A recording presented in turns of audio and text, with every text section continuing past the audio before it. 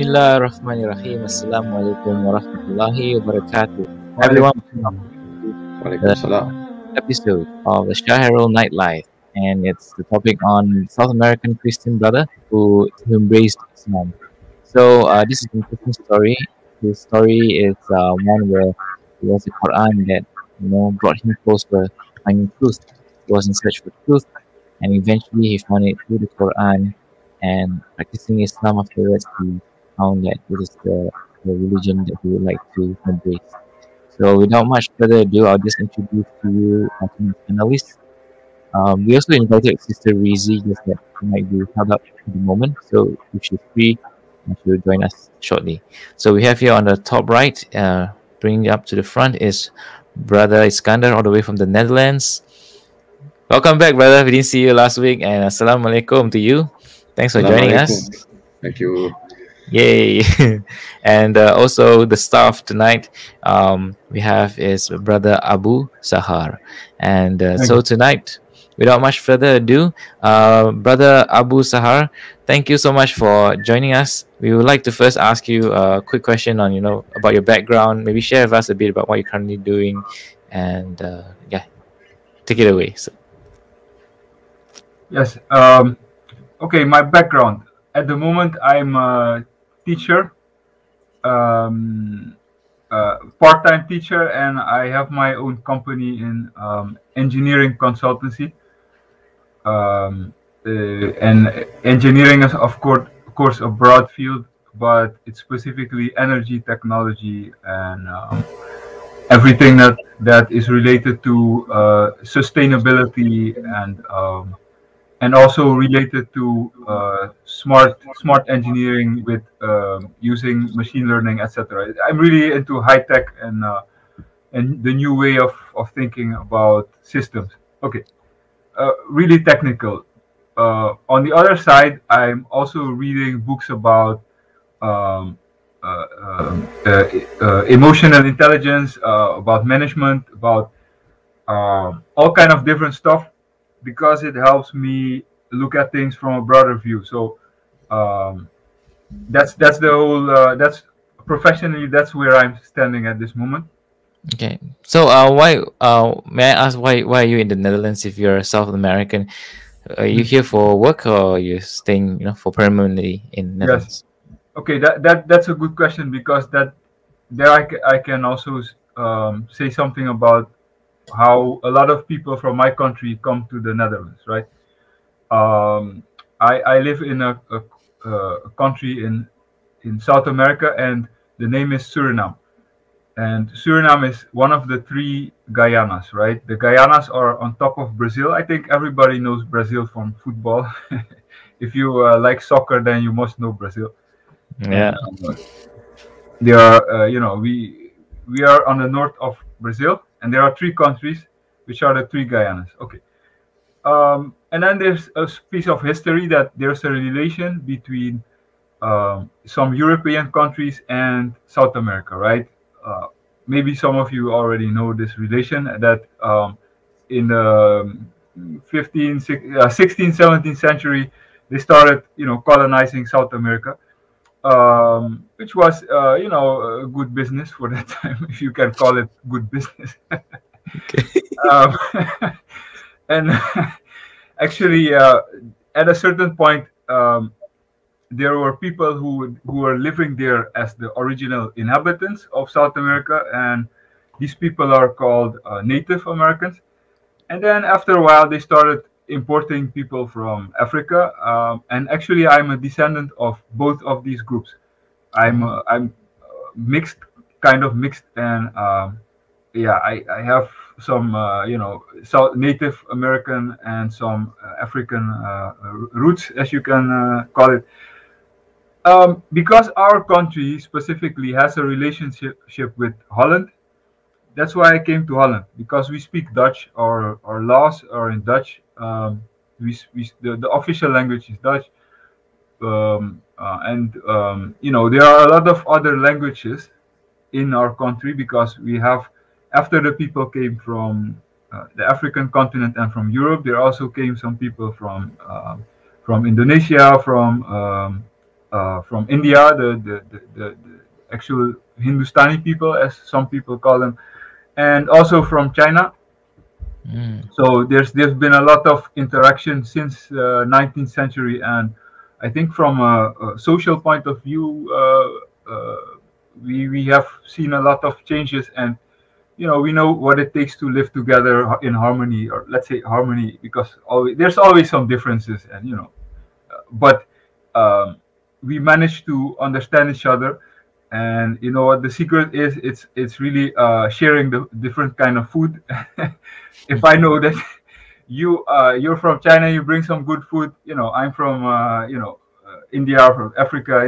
We share different types of food, and then you guys start talking about culture after you know share your food. So that's about my background. um, and Yeah. yeah, I can really um, relate to Islam also in with regard to what they call multiculturalism in this time. We see that the Prophet Muhammad sallallahu alaihi wasallam, he really explicitly said that people need to live together, regardless of their background, or their ethnic background, or language, or whatever. He really actively promoted mixing up, um, which is actually, if someone can show me someone before that in the history of mankind that really actively promoted this, I'm glad to hear. But I'm not aware of someone who actively said you need to get to know each other, and you need to understand each other and respect each other regardless of ethnic background. That's the first thing I found beautiful in Islam, right? Yeah. Mashallah. So, you mentioned you formerly were a Christian. Was it by birth that you became a Christian, or Yes. you came to it because you discovered about Christianity? No, no, no. My parents are Christian. I see. And Yeah. how did that changed from being a Christian to becoming agnostic? Okay. Yeah. So I was a Christian, and then I came to Holland when I was 17 years old to go to the university, and I learned about really the basics of mathematics. Mhm. I mean, mathematics you can really study. You can keep it simple, or you can go to the advanced mathematics. And when you learn about advanced mathematics at the university, then um, you learn about basic principles that you build mathematics on basic principles. Actually, all the sciences are based on some assumptions, but these assumptions are not proven, right? They are called axioms. And actually, to make a long story short, I was thinking about logic, and I was thinking about the Bible, and it didn't make sense. That basically, I didn't feel that everything makes sense. It didn't make sense basically, and it brought me in a kind of confusion, like what's going on. And Was there a specific part in the Bible that you came across which like really hit you hard to think whether it makes sense? mm, um, no, no, no. It was more like a feeling. I read like three-quarters of the Bible. I read, and it has some really nice. Actually, the books of the Psalms and the books of the Prophet Suleiman alayhi salam. Um, that's really beautiful. You can still read it. It's really beautiful, and I learned a lot from it. But um, there's like the logic of the what they call the deification, or the I'm searching for a simple word. When they say that the person of Jesus Christ, which was actually not even his real name, but the person whom they call Jesus Christ, that they say that he was part of divinity, or part of the creator, astaghfirullah. um, that's like, it defies logic, to my opinion. I'm not Mhm. disrespecting anybody who believes that. I'm just saying It didn't seem logic to me. Um, and we can learn from the Quran that this is not true, and this is really based on misunderstanding. Um, and it's I just started thinking about these things. So I said I don't know what's really going on. I don't know. I'm gonna search. I'm gonna try to get knowledge here, or just and also what I found is that um, reading the Bible didn't connect to this. This is like a more spiritual point of view. It doesn't. It for me. It didn't connect to my inner self, the deeper soul that you feel that it's there, but I didn't feel this connection when I read the Bible with my deeper self, right? I was searching for this connection, and I searched in different. I'm gonna be honest. I played different kind of music. I played in bands, um, just in search of this essence, and I found the essence and the total logic. I found it in Islam. Um, Islam has all the elements, to my opinion, um, to create a beautiful society, and to actually also individually make people feel connected with your inner soul, and also connected to the creator, and really live in harmony. Of Mm. course, in practice, as a society, we as Muslims, we are not there yet, I think. At this time, we are really scattered, and we have all kind of opinions and differences, and we make our differences seem larger than our common ground, which is the basic knowledge of our creator. But that's another problem. We shouldn't discuss that now. I think. Yeah. Yeah. So afterwards, you became agnostic. Mm. What eventually, you said you were searching for truth. Mm. So did you like look into other religions, or were you more like, I would like to live freely without a religion? What was like your No, thinking? I, I, I never let go of the idea that there is a creator, because some people say, "Oh, then there's no creator." I didn't believe that. I believed that there was a creator, but and at one time I was praying to the creator, and I didn't know anything about Islam yet, but I was praying, and I said, "Show me the truth, show me the way." And um, actually, later I understand that if you want to connect to Allah, then you you need to know the attributes of Allah, right? And at that time, I didn't know, but I reached out to one of the attributes, which is the Creator.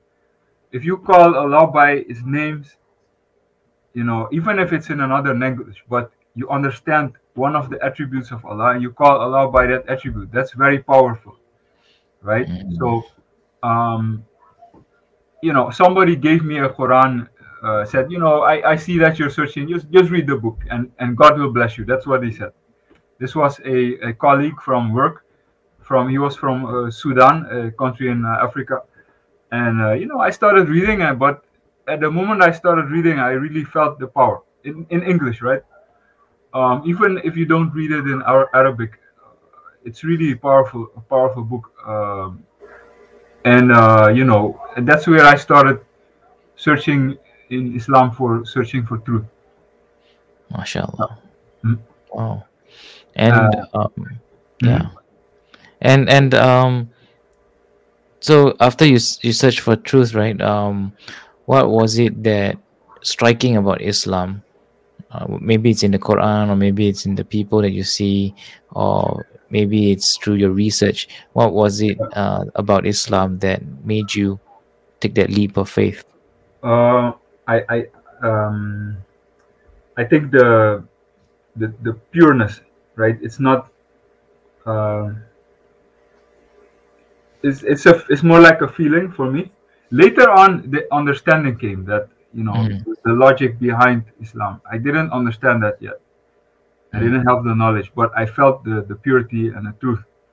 Um, it's really because and now I understand why this purity is there, because we have an unbroken chain to the messenger of Allah, right? Mm. This is really unique to Islam, the unbroken chain, because people have learned from the mouth of Prophet sallallahu alaihi wasallam, the Quran. They learned word by word the Quran from him. He learned from Jibril alayhi salam directly. Then other people have learned from those people, and then they learn from those people. So you get the Quran straight from the Prophet in an unbroken chain. That's unique. It's unique. And also the Sunnah, right? I mean, how to pray, how to do wudu. I'll give an example. There was a after the Prophet sallallahu alaihi wasallam, there were Khalif, people who followed up for leading the believers, and the third follow up, or the third Khalif was Uthman, and he gathered all the knowledgeable people from his time. He said, we're having a big conference, like now you can go to a scientific conference or a religious conference, where a lot of people of knowledge come together. And what he did is gather everybody around, all the ulama, the knowledgeable people, and he showed them, listen, look at me, this is the wudu of the Prophet, this is how we did wudu. And he showed them, just the wudu, that's it.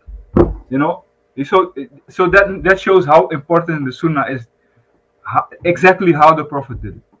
Because there are certain details that you can try differently, but that's not, if you want to learn certain things and do it well, there's a hikmah or a wisdom behind it which you don't know. So you can say, okay, I'm going to do it differently, but that's not how, if you want to really be on the path, then certain things you don't change. And there are other things that you change, like the way we organize a state, or if we're drinking from a straw, okay, the people in those times didn't do it in that way. We eat chocolate. Okay, if they didn't do it in that way in those times, doesn't mean it's haram, because it's not related to ibadah. It's not related to how we worship Allah, right? It's about worldly things, and those you can change. But certain things, how we do ibadah, how we do wudu, how we pray, we don't change. And this unbroken chain, I think that's the reason why Islam is so pure. Does that answer your question?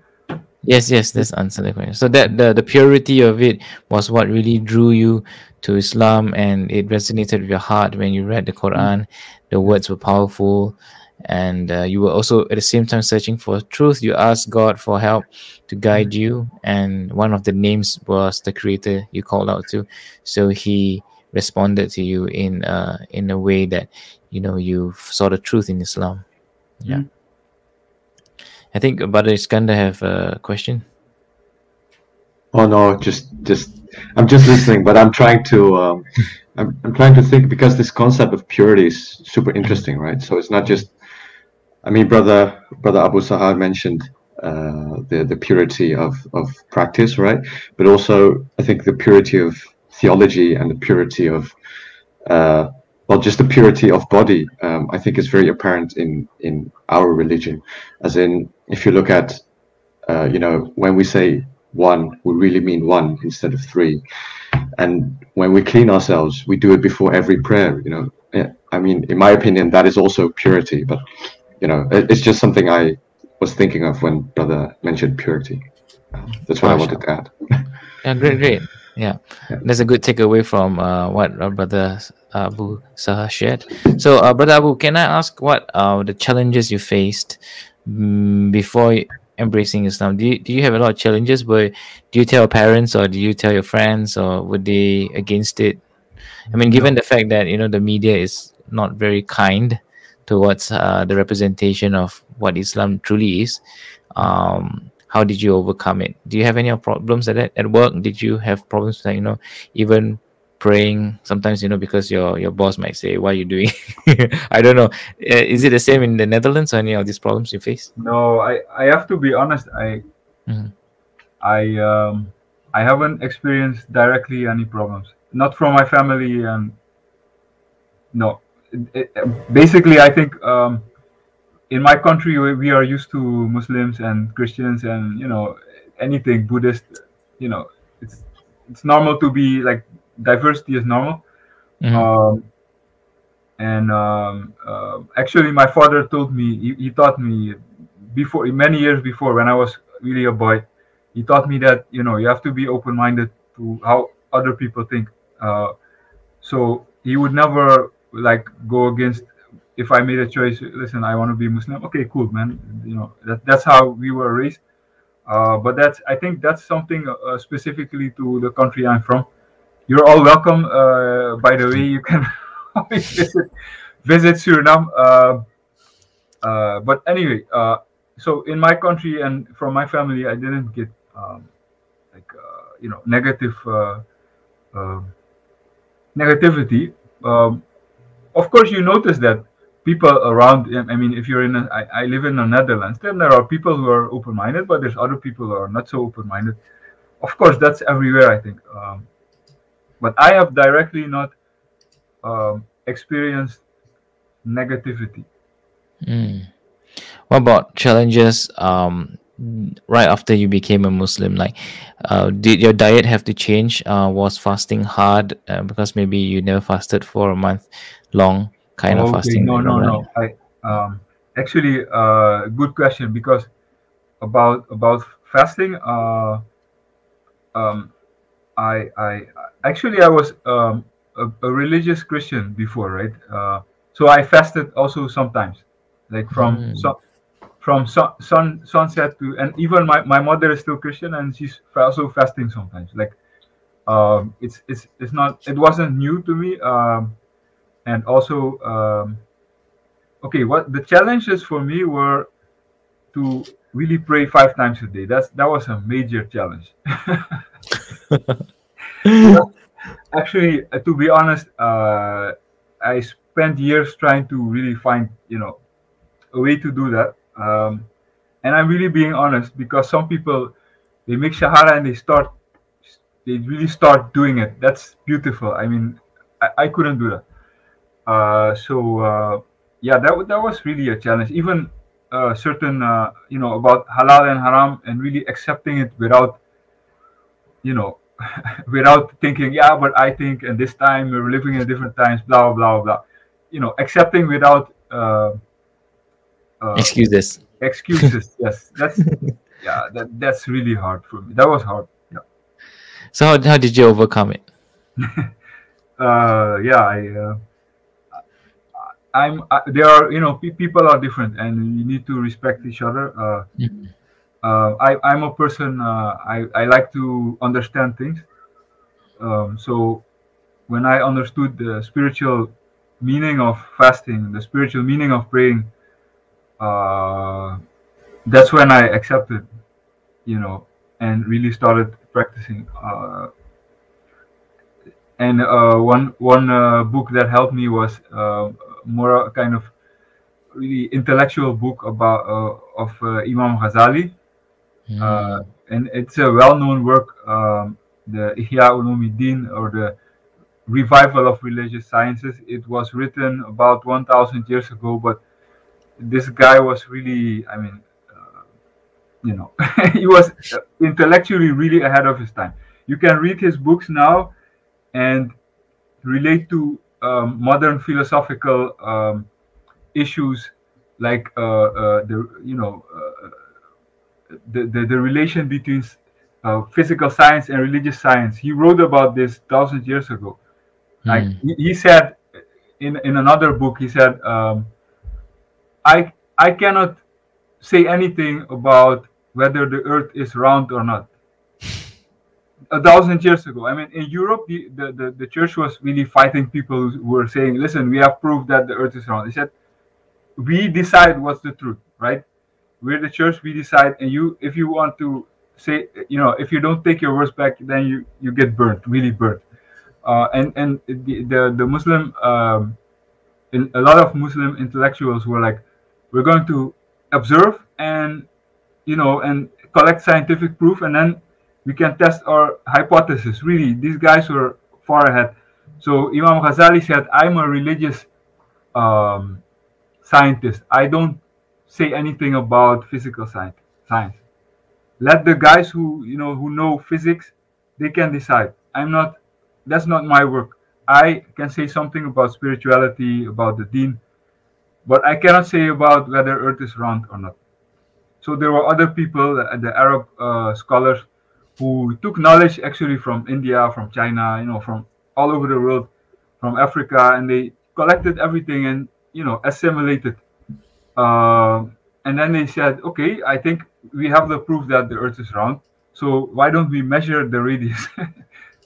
There was a scientist, which is his name is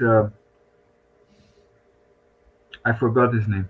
He measured the radius of the Earth, really and really um, uh, really close to the true value, right? If we, I think within 5 or 10% of the true value that we can measure today with modern instrument, he found a way to measure it. You can Google it, like the measurement of the radius of the Earth by Arab scientists. And this was way before the what they call the Enlightenment in Europe. Anyway, Imam Ghazali, reading his book taught me what was the meaning of ibadah and why it is good for us, for everybody, to really do it. And that's when I really started practicing. And but I respect a lot the people who don't need this proof, because they accept without challenge it. I think maybe that's better. But I have this, I need to understand. That's maybe a weakness from my side. But I really respect people who really can accept without, having to really Sure. understand, right? Mashallah. Yeah. You sound like was Islam, or like that's if it was Islam, a lot about rules and regulation for you. Maybe in the West you might think it's strict and you can't do this, you can't eat pork, you can't do that. And did it deter you from your faith in Islam, or how did you overcome that as a person who is much more influenced in the West, right? You would probably have a different way of overcoming this issue. Could you give us like some Mhm. tips on it? Yeah. Yes, that's a good point you're making there. Yes, it's true that what we perceive as freedom in the West, um, it has a different meaning of what's freedom in other cultures, and even in Islam. What's freedom? Let's start with Islam, right? If you are a true captive, is the one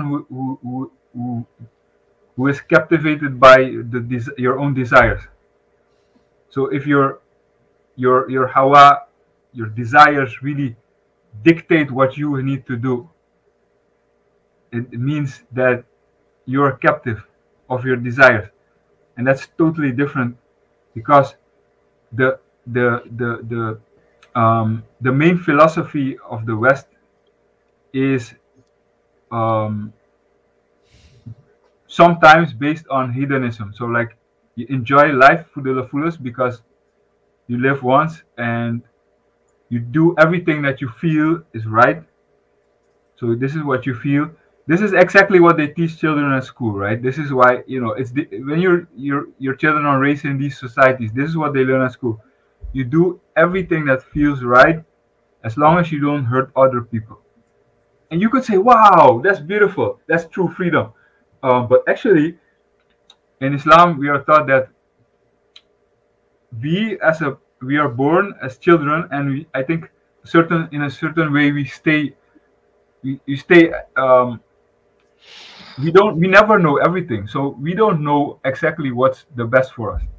We may think we know, but our creator, if you believe in a creator, then you know that the creator knows best what's good for you. And if you believe in prophets, then you understand that the creator has sent these messengers to teach you what's good for you, even though you might think, oh, I think I want to sleep, all day, and I don't want to wash, do wudu or anything, because I feel like, I feel like I want to sleep one day. Okay, then just sleep, right? That's freedom. You do whatever you desire, right? So okay, how did the Prophet? This is the wisdom of Muhammad sallallahu alaihi wasallam.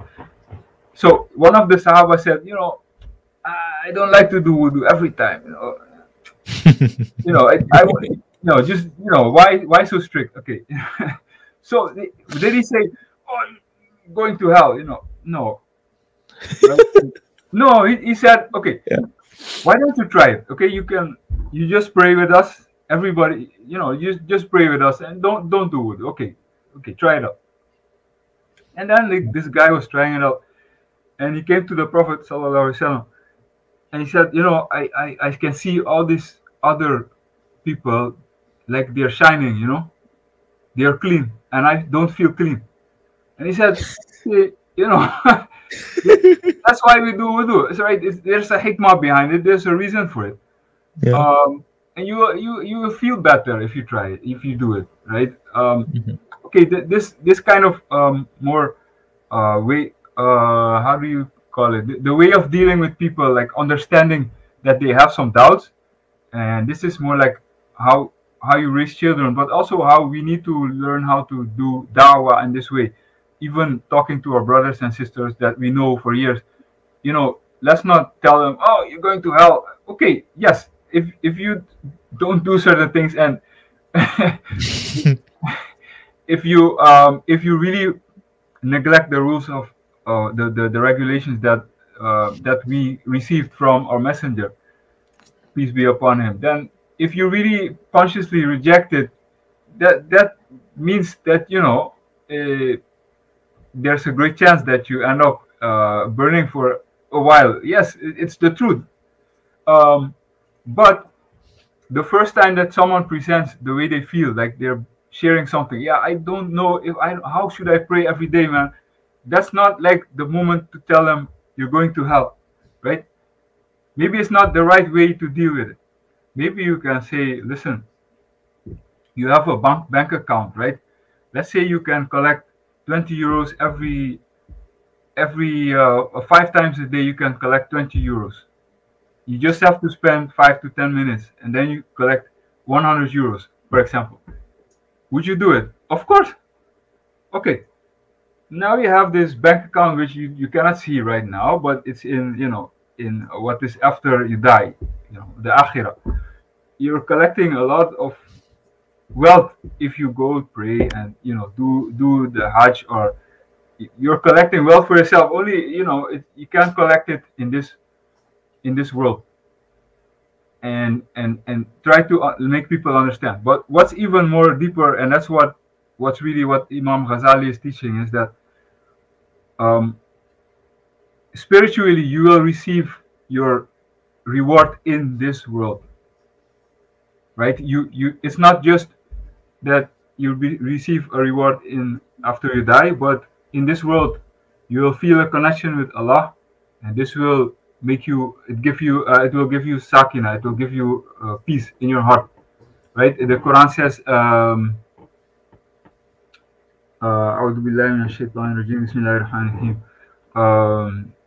ألا بذكر الله تطمئن القلوب. Isn't it that through the remembrance of Allah that the hearts find peace, right? And this heart of finding peace in the heart, it means actually also the physical heart. So you have your spiritual heart and how you feel, but you have your physical heart, and it's proven that stress and unrest in the heart really causes diseases, right? So this peace that we can receive by following the commandments of our Prophet, peace be upon him, really gives peace in the heart also, and really increases our health also. So this makes me really humble, like we don't know everything that is behind what the Prophet has taught us. We don't know all the hikmah. We just have to follow. It's that's something I think is good to realize. MashaAllah, I like what you shared here. There's the two very interesting points that you shared here. One is about freedom, which I thought I'd like to touch a bit on that, and also about the heart, which you just mentioned. I believe there's a hadith somewhere which mentioned that Prophet Muhammad sallallahu alaihi wasallam said that there's a flesh in the body that if you corrupt it, the entire person is corrupted, and if you purify it, the person is fully purified, and that is the heart he was referring to.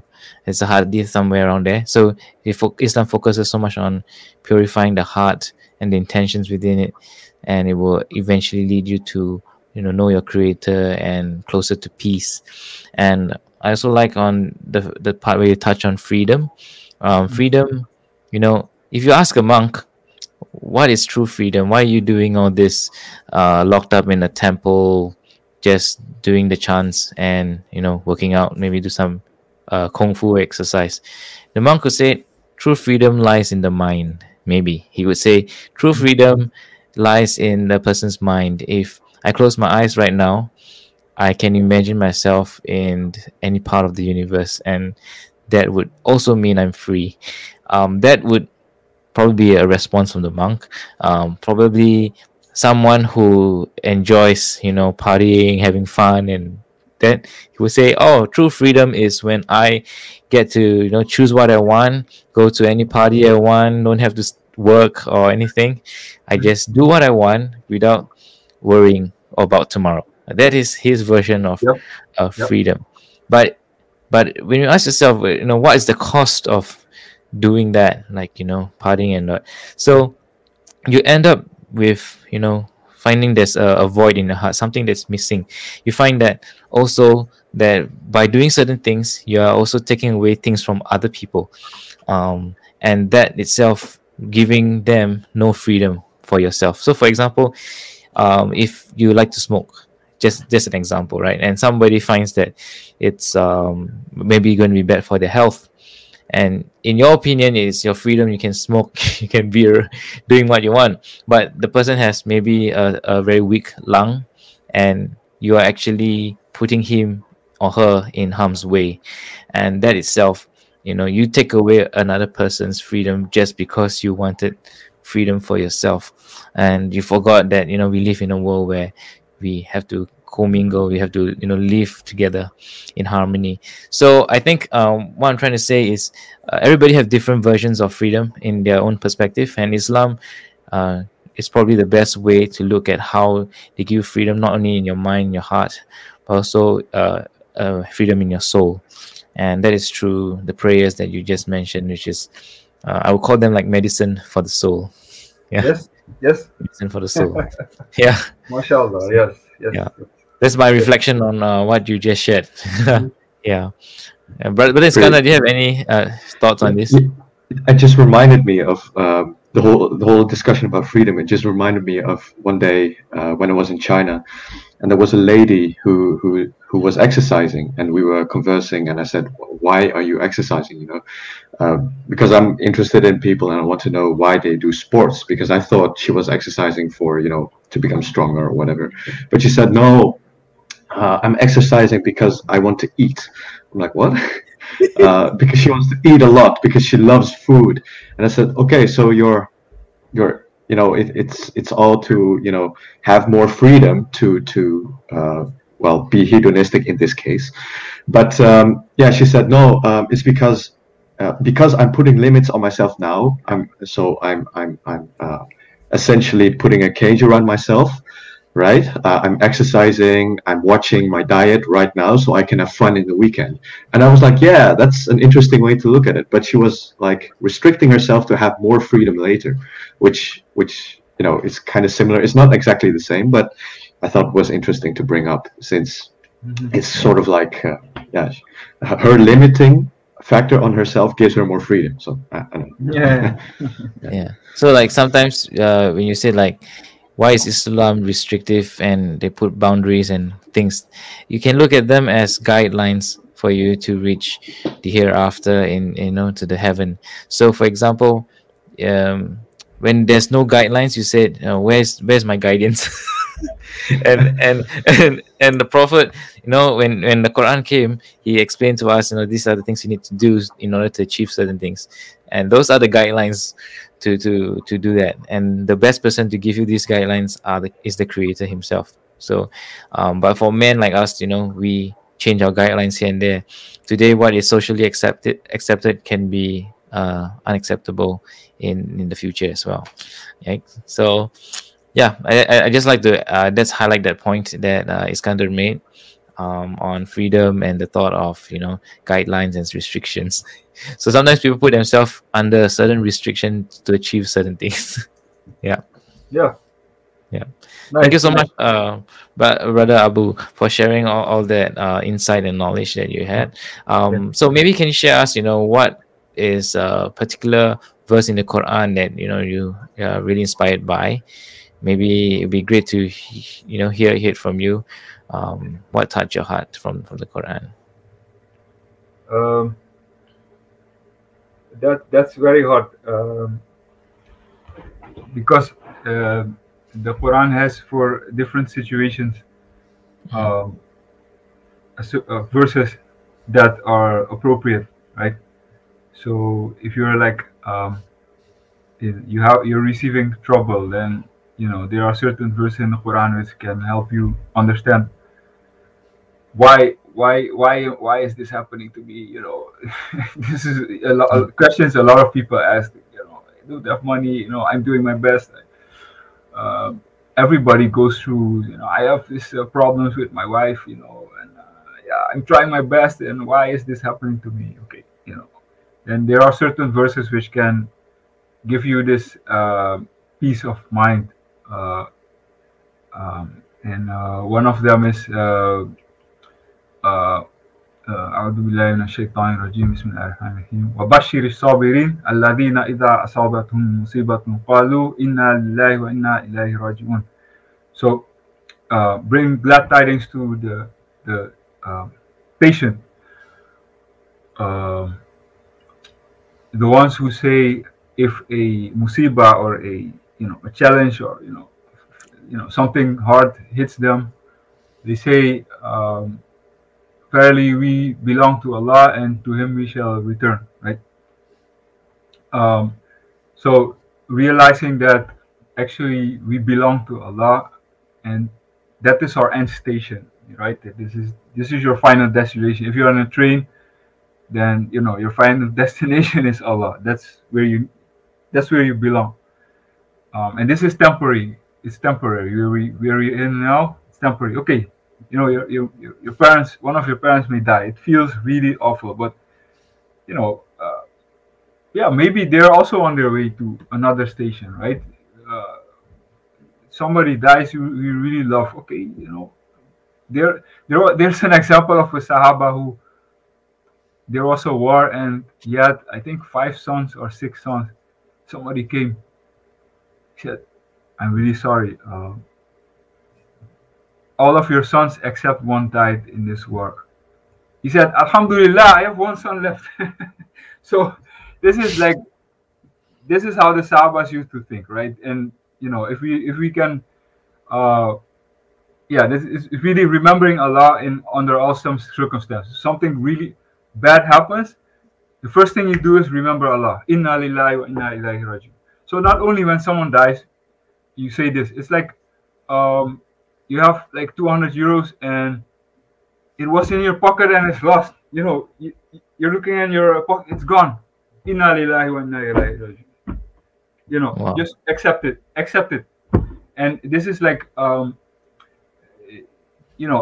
this is just one verse from the Quran, but yeah, I could go on for for a long time. MashaAllah. Subhanallah. I think it's a very beautiful verse you shared. Any tips you have for people who are in search for truth? How should they find it? Should they be Googling more about Islam?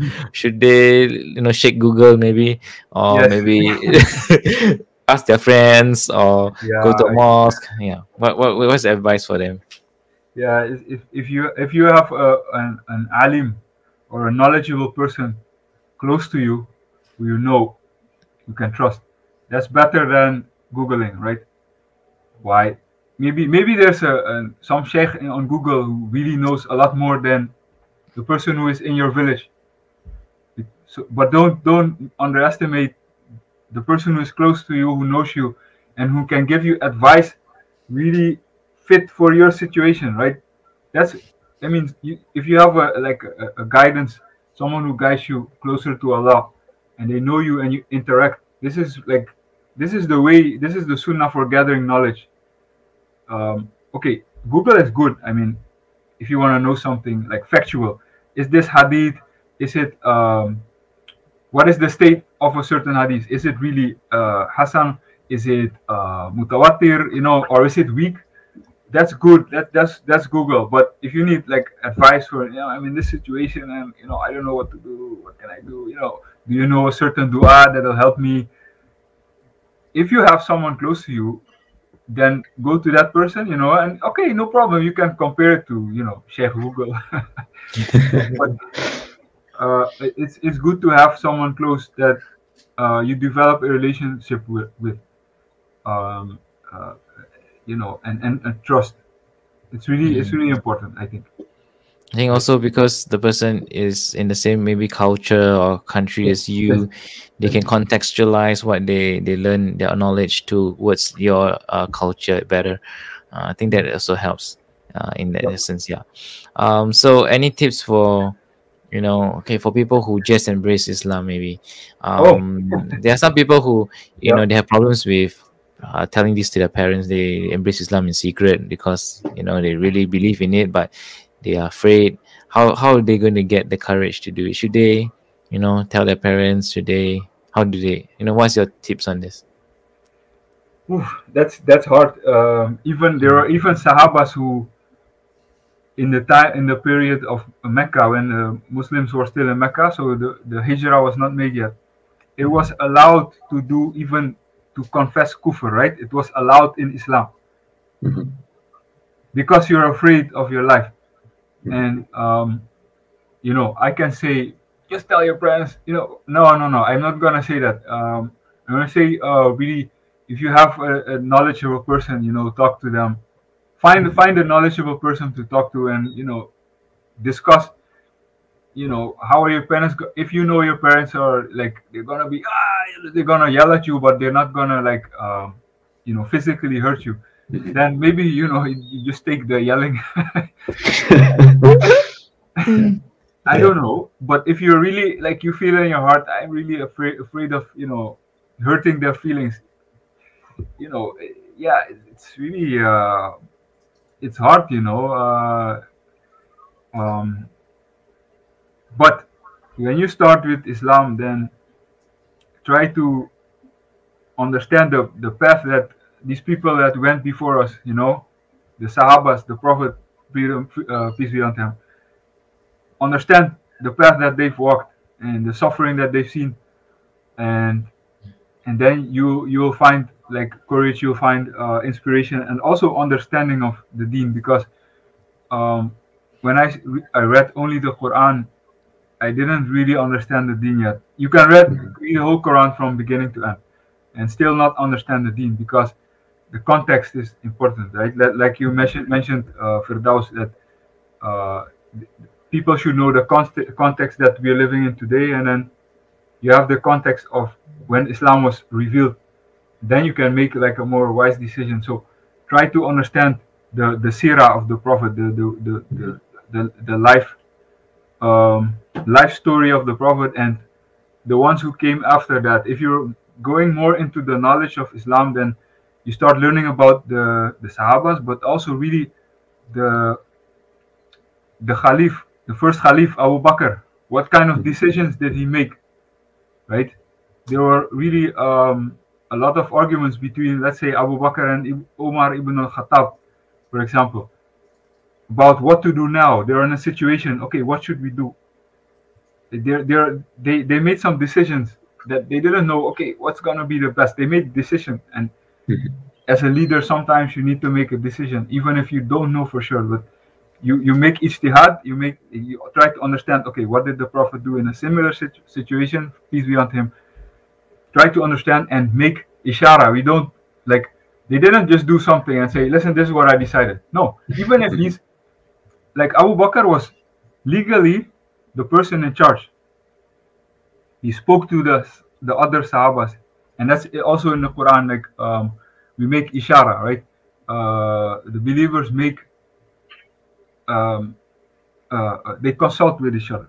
Even the Prophet, peace be unto him, he consulted with people. Like he said, okay, this is the situation, and like for example, a war situation. What should we do now? What do you think? And even the younger Sahabas said, what do you think about it? The older Sahabas, what do you think about it? And then discuss, and then make a decision as a leader. But um, uh, these are the things that I can share. But there's a lot more things we can share. But maybe there are questions from like the audience that Oh, you can yeah. Most of them. Let me see. The audience were wishing Everybody's us giving salam. Assalamualaikum. Walaikum They like salam. your hair. Rather, they like your hair. They like your dreadlocks. Thanks. Yeah. Yeah, we've learned that. It's both. I like to just share the sunnah. If you're speaking about long hair, then it's both sunnah to have short hair and it's sunnah to have long hair. Mm. Both of them are sunnah, right? You can search in Chef Google as Chef Google. Okay. No, but it's really it's sunnah to be both short and long is sunnah, right? MashaAllah. So to all our dear audience out there who are watching, if you have questions, feel free to put them down on the comment section, and we'll get to it. Because I think we still have a bit more time. Maybe Yep. you spend another 2 to 3 minutes in this part where you have questions. We'll ask them for you to Brother Abu. So yeah. So another thing I want to ask, okay, tips about people who are new to Islam. Okay, finding peace within yourself. He said this one. Wow. I found my peace through Surah An-Nisa. Okay. MashaAllah. MashaAllah. Yeah. Mashallah. MashaAllah. Yeah. Mm. This is okay. First, so okay, let's check this verse. Oh, easy. No, this Let's is a go. good. I like this. We're gonna check the verse. MashaAllah. 417. An-Nisa and then verse 171. Okay. Let's check it out. Hey Google. Oh yeah, Google is also. Okay. This is about the Ahlul Kitab, the people Yeah. of the Christians, etc. Oh, you guys can see. Yeah. Yeah. I want to ask a question. Is the sister, Assalamu alaikum. Are you coming from a Christian background or Jewish? So that means, because this is about the Christians and the Jews. Yeah. Ya Ahl al-Kitab. You Yep. know? Okay. Auzubillahi minasyaitonirrajim. Bismillahirrahmanirrahim. O people of the book, be not excessive in your faith and do not say about Allah anything but the truth. The Masih Isa, the son of Maryam, is only a messenger of Allah, and his word that we had delivered to Maryam, and a spirit from him. So believe in Allah and his messengers. Do not say 3, stop it, that is good for you. Allah is only one God. He is far too pure to have a son. To him belongs what is in the heavens and what is in the earth, and Allah is enough to trust in. No, that's quite a Nice. a verse. I think it's purely more on the part of Christianity that it's touching on. And I mean, it's really touching on the Trinity part of the Christian dogma. And for me, there's so many reasons why, even I was previously a Christian. Why is Jesus not God? Okay, for me, rationally, if we think about it. Oh, he's gone. Okay, Yeah. Well, we'll just Yeah. just keep on going, and then you'll join, inshallah. yeah. Sorry, yeah. Oh, he's back. Sorry. So for me, what happened is, I believe, that okay, as a Christian previously, we believe that he sacrificed his life for us to save us from hell. Basically, we have committed sins because of Adam, and in order to forgive us for all our sins, the sacrifice of Jesus was on the cross, and he raised from the dead 3 days after to redeem us from that damnation that we are walking towards to. But the thing is, one of the reasons that got me to question it is that, if sacrifice means to lose someone, then the essence of Jesus' death was not a full sacrifice, because he came back to life. You know what I mean? A true sacrifice is when you lose something completely, and that would mean that he wouldn't come back to life. Does that make sense? In English, if you were to understand that. Secondly, if we understand the word divinity means something that is immortal. You cannot die. But if Jesus was dead, then he was not divine. That's another part of the dogma which I couldn't. I'll share you a verse in the Bible. Mark verse in the Bible. Okay. Mark 12, verse 29. That Isa alayhi salam saying, the most important one, answered Jesus, is this: Hear, O Israel, the Lord our God, the Lord is one. Okay, this is what Mark, is it? Mark, yes, Mark 12, verse 29. So basically, when they say this in church, I was in a church one time, and I was like, are you actually quoting this verse? And in a church, like, don't you realize what's written here? Like, as it's saying in this word, that what we called ahad in Arabic. In Hebrew they call it ehad. Those languages are really related, and I don't see the logic. Yeah, I mean, over here, see, there's no commandment greater than this, and that the Lord your God is one God. Yeah. So love the Lord your God with all your heart, with all your soul, with all your mind, and with all your strength. Yeah. That's like, do we have to discuss this?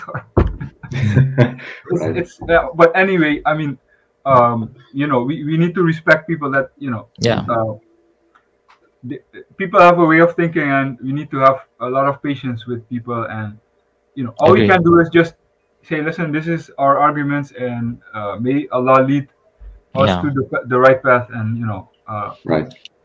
Yes, and end of the day, everyone has their own choice to walk the path they choose. And we are just sharing basically a perspective from Islam, how we see it from an Islamic perspective, and that's why there are differences. So, but ultimately, we do not force on anyone our beliefs. In fact, the Quran specifically mentioned that you should not. There's no compulsion in religion.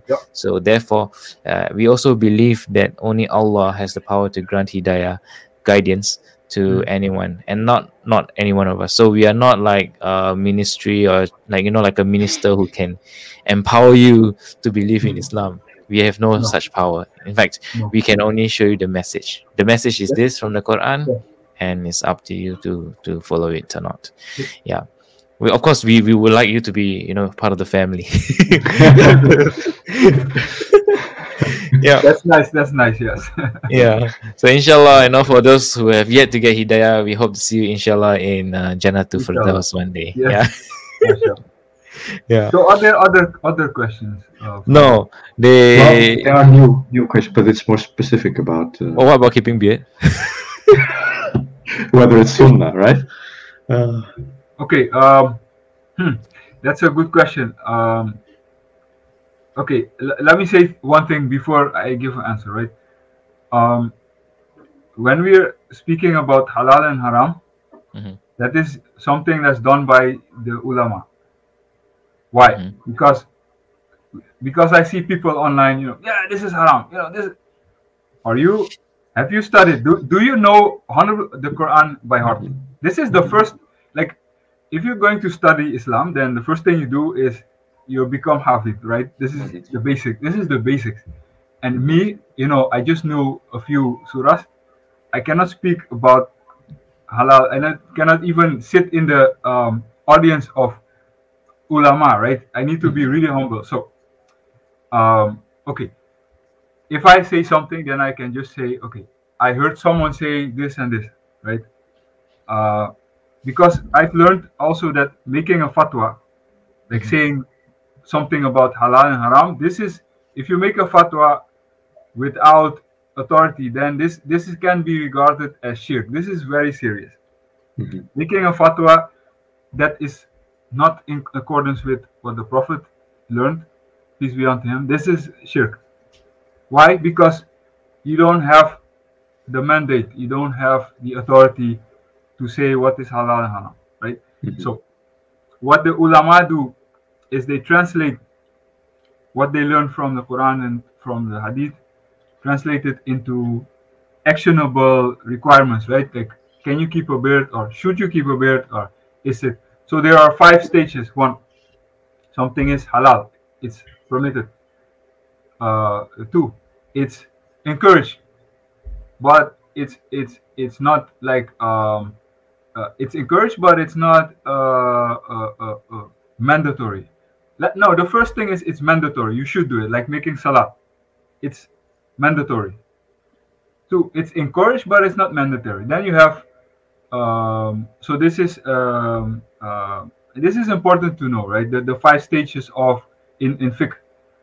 This is really start when you really understand why Islam is so reasonable and so practical, because it's not just this is what you should do and this is what you shouldn't do, and it's not like this. It's like, okay, there are certain things who are clearly haram, certain things are clearly halal, and like, but certain things are permissible but not recommended.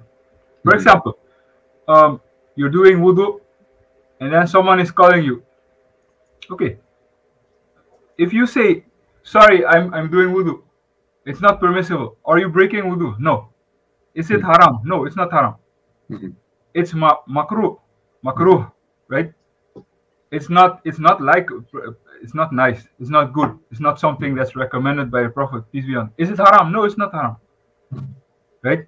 So then you can make like a, let's say you have children, one of them fall, you're doing wudu, they fall down, okay, go help them, it's your child. Okay, maybe you keep your mouth shut and you help them and try to finish your wudu, and then sue them. Or if it's an emergency, then you say something. Is it haram? No, it's not haram. So making these choices requires us to know, is it mandatory, like doing salat, giving zakat, etc.? Is it these are called fardu ain. Fardu ain are the really mandatory things. The fardu ain and fardu kifaya. Okay. Then you have something which is encouraged, like it's sunnah. So sunnah, if something is sunnah in the fiqh terms, means it's encouraged. Okay, a beard is, as I've understood, I'm not sure, but it's sunnah. Is it mandatory? I haven't heard that. I'm not sure, but I've heard that it's sunnah, right? Okay, then there's something which it doesn't make a difference whether you do it or don't. It doesn't bring you value, and it's not haram. These are called mubah. Then you have the 4th, which is, if you need to avoid, if you can avoid it, avoid it. It's not, but is it haram? No, it's not haram. This is makruh.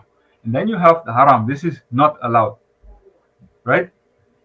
So it's good to put all our actions into one of these 5 categories. Anything you do from the moment you wake up until you go to sleep again is within these 5. So for example, you wake up, you say Alhamdulillah. That's the first thing you say. That's sunnah.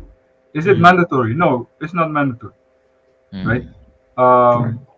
So we could go on about this. So keeping a beard, okay. Ask your the person who you know is knowledgeable. Ask him, is this is it fardu ain or is it sunnah? Ask them. I cannot be 100% sure. I understand that sunnah, but right. Sure. So Yeah. Basically, example. don't ask a YouTube stream. Go ask your teacher. As a YouTube stream, ask your teacher. Yes, perfect. But Perfect. Salam, brother, that it's good to ask these questions. You know, it's Mhm. Yeah. very good. Yeah. I mean, there's also another thing, and even for talking about this halal haram thing, because in Chinese culture, right, we celebrate Chinese New Year. And some places they say it's haram, but if the essence of Chinese New Year, if you were to understand Chinese culture, is so important for us because it's the time where we reunite with our families. So for example, for different people in China, right, they used to travel out from their homes all the way to another province and town to work, and they never get a chance to be with their family because they're out there working. So they made it like, you all have to remember the Chinese New Year to come home, to be with your families, to have a reunion dinner, and to spend that quality time with them during this time of the year. And that is the true, beauty of Chinese New Year. Yeah. Mhm. And you can, they have Chinese have a lot of folk laws and legends, and his Yes. they're trying to get people to practice certain things. They'll tell you a fairy tale, for example. There's a dragon or there's a lion, and they have to have these sounds and that sounds because people at that time, that was easy for them to understand things, right? And so it's so important that, if you have a scholar who is well versed in the Quran and the Hadith, and also if he's from the same culture, it would help you to understand how to apply Islam better also in your life, Yes. because different cultures would see it differently, Yes. so it's not very nice, I would say. I would, like, it's like makruh, okay, to go and Yes. say you're haram straight away to a person without knowing Yes. Mhm. their true culture, whether Yes. it's really against Islam or not. Yeah. So there's some things that are very clear, like Brother Abu said, they're really clear that this is haram, and they're very clear, like for example adultery and all that, these are very clear that is haram, and things that are halal and encouraged and sunnah. So there's a lot of things to learn about Islam. Yeah. Mhm. So like Brother Iskandar said, thanks for asking those questions on the stream, but do also check it with your Mhm. ustad or your a sheikh from your country Yes. who Yes. has Yes. better context. Yeah. So yeah, we reached the 1 hour mark, and I think Brother Abu shared a beautiful story of how he came to Islam. If you do, guys, if you have further questions, please feel free to put them on the comment section. Don't forget to like and subscribe to us. So inshallah, we will see you again in the next episode. What I can say, there was a question from brother Ahmad Azza Oh yeah. about, okay, someone asking, is all our religions the same? Okay, Oh, this is the one like above. a new Yeah. idea that we can see in modern age. Say some people believe, like, all religions, and they have this, like, this hippie kind of feeling. Everybody's one, and which is, it's cool to really try to be peaceful with people, but in Islam we have something like akida, that we call akida. Okay, this is, you have Islam in three levels. You have really performing the acts of worship, especially the five pillars of Islam. Uh, then you have the second level. This is called Islam. Then you have the second level of Iman, which is really understanding and believing in your heart, the believing in Allah, believing in the prophets, believing in the books, believing in angels, and believing in Yawm al-Qiyamah, and believing, so 6 articles of faith. This is Iman. And the Al-Qadr. Okay, I'm not going to explain these things. You can search them up. The 6 articles of faith. And then you have something which is beyond that. This is Ihsan. This is like the spirituality of Islam. Okay. These systems have been there before Prophet Muhammad sallallahu alaihi wasallam. So if you look at, for example, Prophet Isa alayhi salam, who people call Jesus, he had this system. But what they do, they just take like the cherry on the cake, they forget the cake, right? He was a practicing Hebrew Israelite, which means he did what they call cleansing, like we call it wudu, but they call it differently. Okay, but he did it. He gave zakat. He prayed. I don't know how much times a day. I don't know exactly the rulings in that time, but he prayed, that which was obligatory in that time. That's what he did, and he followed the law of Musa alayhi salam, right? This is the beginning. He did the utter acts of worship. He just did it. Then he speaks about the heart, cleaning the heart, keeping the heart clean. This and understanding the correct understanding of Allah, which is iman. And then he also had this ihsan, which is the spirituality. And then he gives some knowledge from the spiritual point of view, which was actually meant for the people who understand the Jewish law, understand the religious science of that time, and they could understand those words from Isa alayhi salam. Then we come here and we take a verse from the Bible. But he's speaking about this highest level of spirituality, and you're trying to interpret it. You don't know the Jewish law. You don't know the background information. So then you have people saying, okay, everybody's one, and hippie, and also the Hindus. Okay, everybody's one. No, in Hinduism you have the same thing. You have that the original Hinduism is that the Creator is one. The Creator has attributes, which were different names, and we call the Creator by different attributes. What people did is like take these attributes and make it like a separate being. That's a long story. If you want to know it, there's a perfect lecture from brother. It's called Islam versus Hindu. You can YouTube Islam versus Hinduism by this great. There was a teacher called Ahmad Didat from India, and then his follower was still living right now, Dr. Zakir Naik. Zakir Naik, if you Google Zakir Naik Hinduism versus Islam, then he's explaining that the true meaning of Hinduism is really a Tawhid. And then you have these prophets or these messengers that God sent, and people start to worship the messengers. That's what they do all over the world. Even the Arab paganism started with people who started worshiping a messenger instead of worshiping the Creator. There's a story about that, but we can speak along very lengthy about this. I think this is enough about this subject. If there are other questions, no problem. Yeah. All right. So I think we can come to the end of tonight's session. Okay. So thank you so much, everyone, for tuning in tonight.